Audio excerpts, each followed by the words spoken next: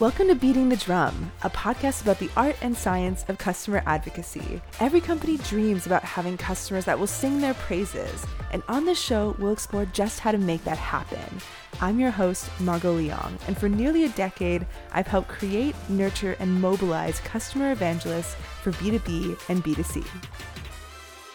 On this episode, I was joined by Dan Rains, State and Local Senior Account Executive at Rubrik. Dan is one of the highest performing sales reps I know and has consistently achieved over 100% of his annual quota at the last 5 companies he's worked at. One of the reasons why I wanted to bring Dan on the show is that he's a huge believer in the power of customer advocacy. We talk about how sales can benefit from customer marketing, how he convinces customers to participate in advocacy activities, and a systematic approach to cultivating loyal customers. Without further ado, here's my conversation with Dan.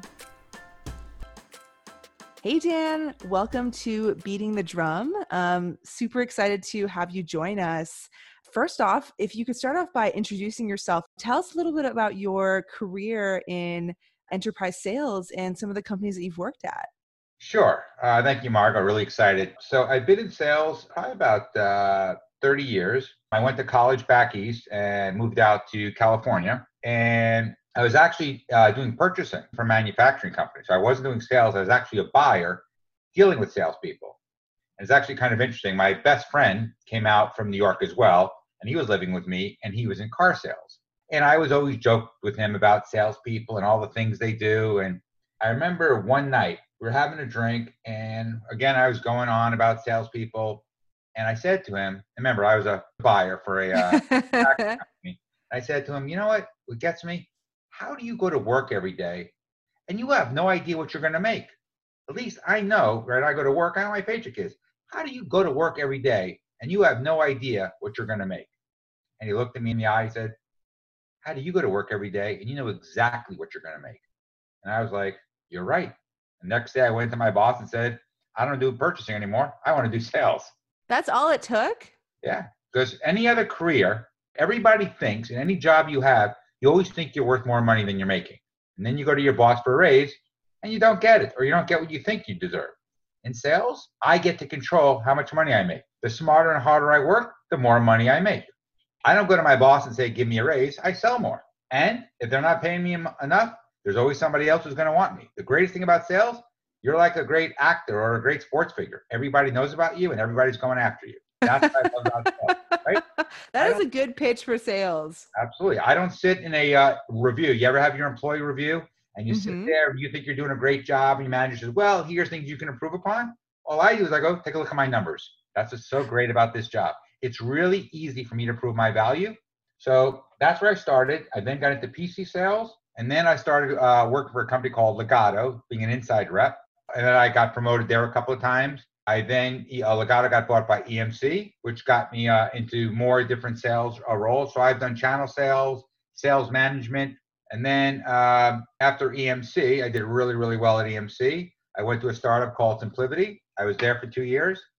They got bought by HP. And HP is a great company, but I'm a different type of salesperson. That HP wasn't the exact right atmosphere for me. I did phenomenally well. In fact, HP is the first company I ever left where money wasn't the driving factor why I left.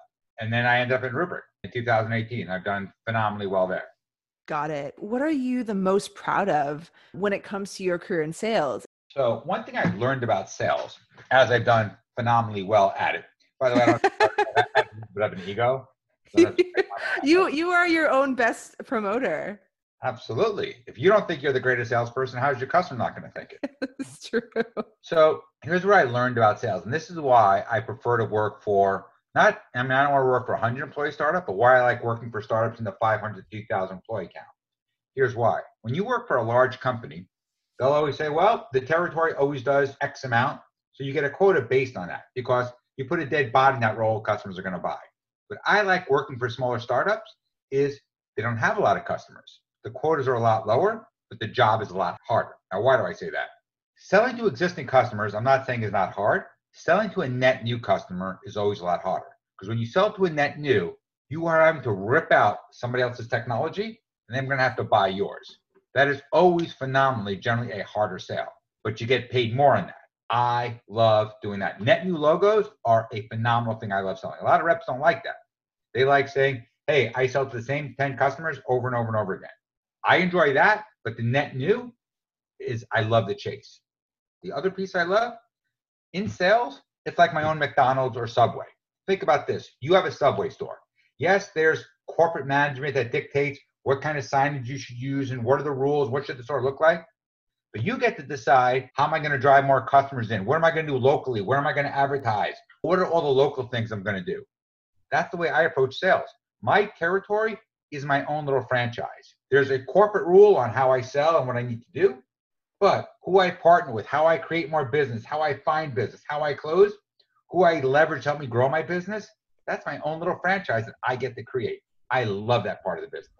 Yeah, I really like this idea that the world is your oyster when it comes to your territory. And something that really stood out to me as a customer marketer is that you believe in the importance of making customers referenceable. I'd love to hear a little bit more about why that is and how turning your customers into sales references ultimately benefits you. Okay, great question, Margot. So let's look at it in your own personal life. And it kills me that most sales reps don't realize this. If I was going to sell my house and I get a knock on my door and it's a real estate agent I don't know personally, I know nobody who's ever used them, says, hey, I'm just in the area, want to see if you're interested in selling your house. Would I use that agent? No, I'd say, no, I'm not interested. I don't know him. Now, if the agent knocks at my door and says, hi, my name is John Doe. I'm with XYZ real estate agent. By the way, do you know your neighbor across the street, Bill Smith? I go, oh, yeah, I know him. I just sold his house and he made $80,000 more than he expected. And also your neighbor down the street, do you know Ann Smith? I go, oh, yeah, I know her. I just sold her house in 1 week for $100,000 over market value. You notice how all of a sudden now I'm interested because you reference sold me. Think how many times you go on Nextdoor or Yelp and you look at reviews. References. We use them in our own personal life. Why not use them in business? Most sales reps wait till a customer says, hey, do you have any references? I start out saying, hey, here's a group of all my customers. Who do you know in these accounts that you like to talk to? Customer references are great for a number of reasons. Number one, people want to talk to other people. They're taking a risk in buying your product. All the marketing in the world doesn't do it justice if I can't talk to somebody who tells me. That means the world to me.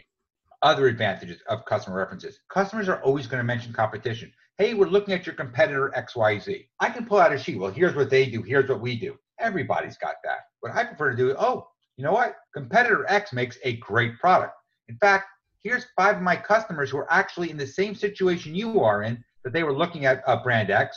They did due diligence just like you are, and they decided to buy my product. Would you like me to do an introduction? I'd like you to ask a customer why they bought my product over the vendor you're looking at. So much better than we do this, they do that. Let them talk to a customer who made that decision. That's excellent. You're introducing this element of personalness. So I really like that aspect of it. And the fact that you're also really proactive in pushing this versus waiting for the prospect to ask.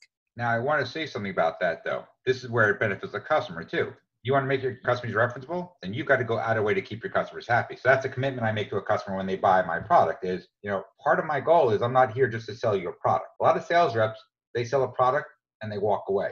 And there's something in marketing called the 80-20 rule. Think of, for example, the cell phone companies, right? Look how much money they spend to try and get new customers. You'd ask yourself, when was the last time a cell phone company called me and said, hey, how's our service? What do you like about it? What could we do better? Hey, I'd like to do a health check with you to validate what you like about our cell phone service. No, they only care when you drop your service. Isn't that wrong? My belief is I don't want to ever get my product replaced. Getting replaced is the worst thing. I go out of my way to not just sell my customer, but I stay engaged. Every 3 to 6 months, we're following up. How's the product running? What do you like? What do you don't like? What could we do better? Here's some health stats. We're not trying to sell them anything. We're just making sure they're still happy. Are there any open support tickets that are not getting resolved? Right? I always tell my customers, if you're not happy with tech support, call me direct. It's not just selling a customer walk away. You got to keep them happy. And the thing is, I also believe is, remember, in sales, they buy you first. They buy your product second. One day you may leave the company you're working with and go somewhere else. Are those people that you sold to, that you sold networking gear one day, now you're selling hardware, are they going to take your phone call? Because remember, companies hire sales reps because they got a book of business, people who trust them. If you're seen as somebody who just sells a widget and you never seen again, is that the reputation you want to have? Yeah, absolutely. You mentioned that you love the challenge of going after new logos. However, I'm sure that another advantage of your dedication to customer success is that it sets you up nicely for expansions as well. Now, something that we had talked about in our prep call is that every company typically encourages reps to make their customers referenceable. However, it doesn't seem as though it's actually that common in practice. Why do you think that is? Generally, sales reps are always focused on the business at hand because that's how they're managed, right? What are the business I have? What are the business I need to close? How do I move on? Is how a lot of sales reps see it. I see it as the long game, not the short game. I see reference customers. If I take care of my customer, it's a lot easier to get repeat business because you're taking care of them, right? How do you think a customer feels when the only time they hear from a sales rep is when they're looking to buy something? I've been your customer for a year. You never call me, but now that I need to buy some additional product, all of a sudden now you're returning my phone calls, following up. Now you care about my support ticket. It just sends a bad message. I Yeah. believe if I take care of a customer and I prove it, that relationship follows me. So if he wants to buy more product, it's a much easier sales process. They trust me, they trust the company. If I ever leave my employer, that's a relationship that goes with me. It's also a karma thing, right? Or the golden rule. It's that type of thing. Remember, if you sold a customer a year ago and you're not staying in touch with them, what if he's got an issue that's not being resolved? The worst thing that happens in sales is getting replaced. I've never been replaced, right? Why is that important? When you get replaced, not beaten, your competitor gets that story. Think about this. When a customer tells me I'm looking at vendor X, I go, oh, vendor X is great. They're one of my competitors.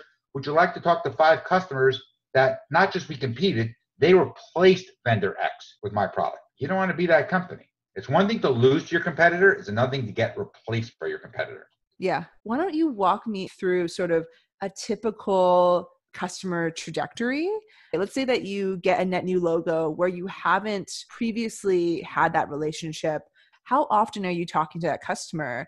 So the first 3 months are critical, right? They're learning a new product. If you've ever gone from an iPhone to another phone, it's very difficult in that beginning. Even though it's not a product issue, that learning process can be challenging for you. So the first 3 months, we're all about keeping that customer happy, right? Through the install, the training, let's stay very close to them. Once they're familiar with the product, then we get to, every 3 months, every 6 months, staying in touch with them, right? We'll do a health check. How's the product working? Go over the product, validate with the customer based on data we've gotten back. We'll go through what's new with the product. Remember, customers pay when they buy software, they pay for the upgrades. Well, most companies just send an email, here's what's new with our product. Who reads those emails or what does it mean? What we like to do is, with my engineer, walk through what are the new features that they're entitled to. Here's what they're going to get out of them. Here's what it's going to do for them, how it could specifically benefit them. Again, I'm not trying to sell them anything. They're already entitled to this. It's very important that they don't see it that I'm trying to sell. I just want to show a customer service thing. We go through, are there any open support tickets, any concerns they have? We also ask roadmap. Tell us about your business. Where's it going? How are you guys doing? Is there any additional departments you're adding on? And then after we do that, my ask back to the customer is, and by the way, one thing I believe in sales, every time we end the meeting, we always schedule the next one. One of the hardest challenges in sales is I'm an overpaid calendaring person. Do you know how difficult it is to get customers commit to meetings, they cancel, they flake, that date doesn't work? So always at the end of the meeting, I say, I'd like to schedule our next health check. Would you like to do it in 3 months or 6 months? I give them the option. I put a date out there. I always tell them we can cancel it or change. I put a date out there. I put the agenda in the calendar. But I also ask the customer, hey, Mr. Customer, I'd like to ask you, who else do you recommend I should be talking to? And this is, so recommend I should be talking to from a sales standpoint. Correct. For example, let's say you're a county government. I might say, there's these 5 cities in the counties. Do you talk to them? Who would you recommend I should be talking to? You're the county healthcare department. What about the sheriff's department and fire department? Is somebody there you can help me with an introduction? People Got trust it. they know. So I'll try and leverage that person, other departments that I think they might know people. Let's dig into that a little bit more. How does that conversation get broached? Do you provide them with a template for how to reach out to other people? How does this typically look? So what I'll say to them, I'll go, hey, Mr. or Mrs. Customer, I'm very happy you're happy with our product. If you remember, I found out about your company through this company. I recommended I talk to you, right? One of the challenges I have being in sales is this. How many sales calls do you get a day of people trying to sell you copiers and faster networking and internet? Their phone's ringing off the hook of people trying to sell them something. How many of those calls do you take a day? Typically say, Dan, if I had answered every sales call that comes in, I never get my job done. IT executives are being bombarded with sales calls. So, Mrs. Customer, that's my biggest challenge.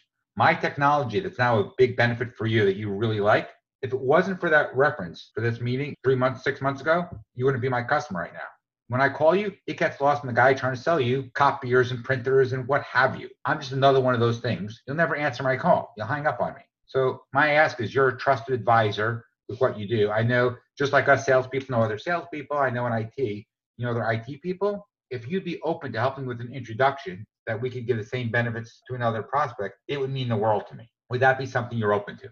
Okay, so let's say they say yes. Is that introduction typically facilitated over email?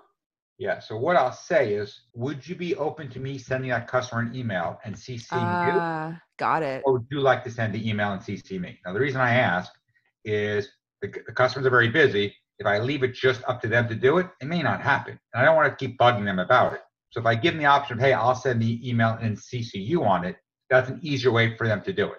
Got it. I know that you do something similar with reference asks. You have so many customers in your back pocket that are available and open to being on reference calls. How do you approach that conversation? So two ways. So one is, you got to be very careful of using the same customers over and over and over again, right? Yeah. Okay. They don't like that. That's number one. Number two, I know a lot of reps don't do this as much.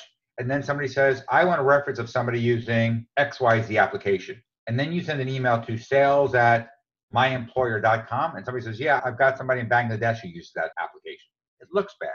Make your own customers referenceable so you're not always bugging other reps. I've been at companies where I see the same rep sending an email to a sales alias asking for references. When their own customers might be running that same application, they just don't know it. I actually track what my customers have, what their applications are, what competitors I replaced, what competitors I had. So I know who I can go to. If a customer says, hey, I'm looking for somebody who has SQL and Linux and was using competitor X, I can then find that out and say, okay, here are those. But going back also to what you were saying, when I start my first call presentation, I have a slide that shows who are my customers. Let's say it's state of California customers. What I'll do is, and I'm talking to another person who's a state prospect, I'll say, here's all the customers I have who are using my technology in the state. Who do you know? And I'll go, oh, I know John at Department A. I know Bill, he's with California Department of this. Great. Maybe it might be worthwhile for you to reach out to them and ask them why they bought my product. Yeah, sure, I know him. We have lunch every month. By doing that, instead of me having to introduce references, they're already calling their friend or somebody they know. That's a big advantage of me having to use references later. Now, by the way, when you give them the option to pick the reference, you got to make sure you're keeping all your customers happy. Yes, exactly. I was going to say, let's underline that point. So again, this goes back to the first part. Selling isn't just all new sales. It's staying in front of your existing customers to make sure they're referenceable. You don't know who we might know. What if because the customer's not happy? How do you even know they're not happy if you don't have a regular relationship with them? It's the front end and the back end, Margot, to do it. But by doing that, I don't have to do reference checks on every single account because maybe the customer already knows those people. Yeah, absolutely. And because you're talking to your customers on a pretty consistent basis, whether they're happy or not. And so it's very easy for you to be nimble with how you frame this and approach this because you just know pretty much at all times what's going on there. You're right. And imagine if I'm a customer and every month I got to constantly take a reference call. I'm going to start asking, don't you have other customers? Why is it always me? Yeah. So you want it to be a whole bunch of different customers. Yeah, absolutely. From an incentive standpoint, I'm curious to talk a little bit about the difference between commercial versus what you work with a lot, which is more on the state agency side. When it comes to references, some customers are very open to getting gift cards for taking the time to talk to prospects. In your experience, because customers at state agencies cannot do anything in that realm whatsoever, I imagine actually that the importance of building that rapport is about 10 times more important because they're not necessarily rewarded with something of monetary value for taking this reference call. Yeah, so you're right. I can even send them logo shirts. I mean, they're government, they're very strict, right? So you can't take them out to eat. You can't send them a gift card, none of that. And additionally, the thing about government is it's a very small circle. Everybody knows everybody. Remember, good news travels, bad news travels faster. So you got to constantly make sure your brand and your company's brand, you're taking care of it. So how do you get customers to do this? Well, you can't offer them things, so you do things for them, right? Health checks, taking care of support tickets. Also, people in government are always moving up to different departments. You share with them openings. Hey, I understand you're looking to move more in the networking side. I sell to this government agency. They actually have an opening. Would you like me to connect you, right? Also, the thing about government, People are always, when they're switching different departments, they're moving up in rank. So somebody might be an IT certain position at one government agency, but then they get promoted to be the CIO at another government agency. Because every time they're switching, they're generally getting paid more to move up the ladder. If you've got a good relationship with that IT person back when they were help desk and now they're CIO, that follows for you. You're a trusted advisor. That's big. Over the span of your career, I'm sure you've had a lot of customers that you have seen throughout that journey. Let's say that you leave one company and go to another, but it may be several years before someone that you've built relationships with would be able to purchase whatever software you're representing at that moment. But how do you think about keeping in touch with people that you wouldn't necessarily have to talk to for a long time? So I make sure, even if they say, hey, Dan, I'm not interested, we're not going to do anything for a couple of years, I always have is it okay if we touch base every 6 months? I realize you're not looking to purchase anything. Totally get that. But being in a fast growing business, technology is always changing. I just like to go over some new features. And every 6 months, we always have new features. Again, I know you're not looking to buy anything, but would you be okay with every 6 months? We just have a call. I just tell you what's new in the market, what we're seeing. Most customers say yes to that. So this is more about providing external value to the customers outside of just, this is all about our company. It's more about, okay, here's some things that we're seeing that might be useful or interesting to you. Absolutely. Now, he may not buy for a year, but there may come a time during one of my calls, hey, Dan, that technology we bought that I told you we're not going to do in 3 years, it just blew up on us. Oh my gosh, I can't tell you what happened. We're actually in the market now. It's funny that I'm talking to you. You wouldn't believe how many times that happens. I believe what I call the stars in the sky analogy, which is the human eye can only see roughly about 5,000 stars, even on the clearest night. Does anybody believe there's 5,000 stars in the galaxy or the universe? No. Just because you cannot see them doesn't mean they're not there. All my competitors are selling to somebody every day. Right now, while I'm talking to you, one of my competitors might be on a call selling a solution, and the customer doesn't even know or think about calling me. I might have talked to that customer 6 months ago. Out of sight, out of mind. You know what the typical rep says? I can't believe it. I just talked to that guy 8 months ago. They said they weren't interested, and now they just bought something. Yeah, they forget. Somebody caught them at the right time. It's tough. But you have to constantly be in touch with every customer and every prospect on a regular basis. Either you or some of your surrogate, a reseller, an alliance partner. You've always got to make sure you're touching base because you never know when that moment's going to strike. Absolutely. And I think what's fascinating about sales, and it's actually quite similar to the type of work that customer marketing does, is that all features being equal, right? You're lining up next to a competitor.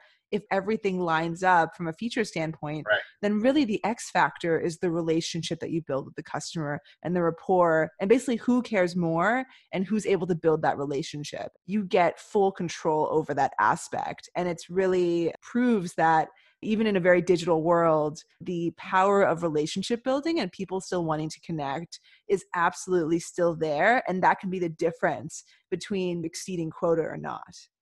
I'll give you an example when you ask a question like that. Customers like seeing people. Even in this day of the virus that we're dealing with, I do my Zoom sessions. I always do a video. I don't expect the customer to always do it, but I want them to see, not just hear the person they're talking to. Yeah, absolutely. I think you're a perfect example of, if you really do follow the golden rule and you're constantly thinking about how can I provide value to the customer, then I think all this other stuff around references and testimonials, like that comes relatively naturally if you are taking care of the person, because it's all about reciprocity. You're creating friendships with these people. And that's something that I'm super passionate about. So I love hearing it, that what you're doing really works, essentially. Let me throw it in your own personal life. Think about the plumber, a lawyer, real estate agent. Think about somebody you use, and you always call them the same over and over again. Then one day there's an incident, and you decide not to use them again, and you switch. Do you think that plumber calls you up and says, "Hey, I haven't heard from you in 6 months. I know normally you're calling us every couple of months to fix something. Why, I haven't heard from you. What's going on?" They don't. The business goes away because they're not following up. What if the businesses that you call every time don't take it for granted, the fact they just get your business, but they're calling you regularly just to check up? Then if there was an issue, they're not going to lose your business forever. Yeah, there's this great book called The Trusted Advisor. They talk about this too, like doing things like this, checking in with your customer. It also cannot be a one-off. It has to be systematic, just like you're talking about, because trust is built over an accumulation of all of these consistent gestures over time. And it may take some time to set up, but if you're thinking about it in the long term, it pays dividends later. Let me pivot to another point, which is we talked about reference asks. I think you also really encourage turning customers into testimonials. And so I'm curious, what is the benefit to you of having your customers participate in things like this? And then secondly, how do you utilize those when you're then pitching to prospects? In sales, there's something called storytelling. When you talk to a customer and you leave that meeting, 80% is how they felt, 20% is what they heard. Now, what does this have to do with this? With a case study, when I do a first call, I'm talking to a customer, if I've got a case study of a customer who's either in the same industry they're in or nearby, and I could show that case study and talk about the story. And this way it's my customer. I could say, here's what they were using before. Here's the challenges they had. Here's the case study of why they bought my product. That rings true because it's not just me telling it. I've got a case study that talks about my technology. That's a link or PDF I can send out to other customers. Let's say I'm calling on a county government and I can send 3 case studies of other customers. See, most sales reps, when they cold call or email, they send the same email. Every time you get an email from some company telling you something, you look at the email, and that email could have been sent to a million different people with the same thing. I craft my email just for you. Hey, I'd like to talk to you about my product, and here's 3 other customers who bought my technology and actually did a case study with us on why they loved it so much. That's specifically written for you, and now I got a link to a customer story that you can just click and read. Yeah, exactly. It's what is efficient versus what is effective. And I am always harping on, efficient is automation. But if you are sending 1,000 of the same emails out to all these different people, the open rates are just going to be awful. If you spend a little bit of the upfront time to personalize this, it really can reap rewards. Actually, something I'd love for you to speak to, right, is even the process of when you get a customer in the room and you're pitching to them, you actually have a narrative structure for how you talk about a story in addition to the case study itself. Sure. So typically the case study, it just has numbers, right? Better performance, 80% faster than what they had before. Every vendor's got that. Mm-hmm. What I try and do is tell a story. Mr. Customer, do you remember about the big fires that we had last year? And I might have a picture about the fire that they saw on the news. Remember the fires in such and such city and county? Remember that devastation? We've all read it on the news. Well, let me tell you a story about a city that actually went through this and the challenges they had with their existing technology. When, just like everybody else, they had to evacuate and get out and they couldn't get their technology to work. And here was the end result of it. After this happened, they went through an exhaustive evaluation of other technologies. Here's why they chose mine. Here's the end result of it. This way, it's not just a case study. It's a story that we all can relate to, that we all remember reading about. It's much more powerful. Yeah, I think that's super important because as customer marketers, we are often responsible for creating that and putting out the numbers, but really it's meaningless if you don't have the additional context. And in many ways, I think the rep, because they are in the room with the customer, has to also be responsible for weaving in that story. To be honest, when I'm getting sold to by vendors, they never do this. Everybody does the thing where they're just putting up the logo slide, and these are the customers we work with, very impressive. And then I never hear anything about customer stories at all anymore during the pitch. And it actually makes me pretty sad because, the whole point is like, show me the success, right? Have you as a rep internalized your own customer stories? And can you speak to that? That's fascinating to me as someone who wants to buy. Oh, you bring up a good point. The greatest thing about sales is there's so much mediocrity that if you're just better than the mediocrity out there, you can make so much more money because the competition is pretty much mediocre. You're basically above the status quo, right? So I know I'm doing this to help sales reps get better, but my challenge, Margot, if what I'm giving you helps sales reps get better, then I'm going to have to work even harder because then my competition has just raised the bar. So that's good because you like a challenge, right? It's only going to make you get better. Yes. And the good thing is that this is more for customer marketers anyway. So I think you're safe in that regard. I think not many people in sales will listen to this. So another question I had was, how do you frame the conversation to customers to get them to participate in testimonials? How do you get them to see the value of it? Well, a couple of things. In sales, once a customer is sold on your technology, there's always negotiation, right? And price always comes up as part of it. One of the things I typically do or ask when a customer is asking for a price discount, if I can get it approved, I'll say, look, if I can get you this additional discount, would you be open to doing a case study with us after the product's up installed and it's running and you're happy with it? Would you be open to doing a case study? Generally, a lot of times they'll say yes. What's valuable about that is I'm doing what's called forward thinking. I'm saying in 6 months, when this product is up and running and you're as happy and satisfied as we talked about, would you open to that case study? That's me saying, I'm so sure that you're going to be happy and like our product that I'm willing to give you a discount on the trust that you'll do a case study later because that's how great I think our product's going to be. There's an intrinsic thing the customer is getting out of me saying that, which is true, right? Because if you're not happy, you're not going to do the case study. So the customer generally will take that risk. Now you got to follow up to make sure they do it. Another one, Yeah. the government, I said, your technology is being paid by taxpayers. Wouldn't it be worthwhile if we could show the taxpayers, here's how a government agency invests in new technology. Here's the benefits we got that we can give back to the taxpayers. Faster processing, the data is more protected. I mean, I could go on and on, right? But it's something they can show that the public can see.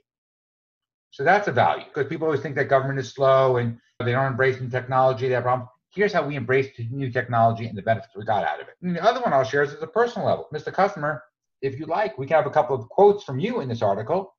That's something you can connect to your LinkedIn. You could say, here's how I personally was involved in embracing new technology and taking a risk with this product. Here's the benefits we got. In government, sometimes IT people aren't always seen as innovators and being creative when a lot of them are. Here, you can say, I've got proof of what we did. We took a risk with new technology instead of staying with legacy. And here's the benefits that we got and how I was instrumental in that. Again, people a lot of times do things for themselves. Here's how I show it benefits them personally. I think that it's so important. If you're working with teams like ours on the customer marketing side, like we are more than happy. If that customer wants to talk, we are more than happy to get them out there as much as possible. From a sales perspective, how would you recommend that we get more sales reps on our side? Our role is super cross-functional. A lot of the times we're interacting with reps in a very service-oriented way where it's usually the rep coming to us saying, hey, we need help with this reference request. And then it's either me bothering a rep saying, hey, like, what's this customer open a testimonial? Do you have any recommendations on how we could be better allies with sales and get them to understand and have more buy-in into what we're doing? So you just asked a great question. So remember we were talking about customers don't like sales reps who only show up when they're looking to buy something. Customers don't like that. And you can see that, right? So if I'm a sales rep and I never hear from a marketing person, but the only time they call me is when they need me to have my customer be a reference. Do you see kind of now the correlation? Yeah. Now, what if marketing is more active with salespeople, right? Hey, I just want to follow up. What do you see is working well with marketing? What would you like us to see do different? I can't promise everything, but I'd like to listen. Here's things we're doing, and here's how we think it could benefit you. Would that help you? I mean, something you guys do. Hey, Dan, could you use more swag, right? What if I could get you some more shirts and stuff like that? Yeah, absolutely. Send me that stuff. And then after you send it to me, a month later, you ask me for a reference. You're in my good graces. I'm more open to doing it. Yeah, absolutely. Right. Something that we've done together, right, is in the past, I've had extra budget. And so I always want to think about, okay, can I use extra budget to advance sort of my own goals, or can I use it to make existing customers happier? So something that I'd worked on with you and a bunch of other reps that had always helped us out in the past is that we said, hey, there's a heat wave going on. We're going to send, packs of ice cream sandwiches to our customers. Send us the name of your top 3 customers that you want to reward this quarter, and we will take care of that.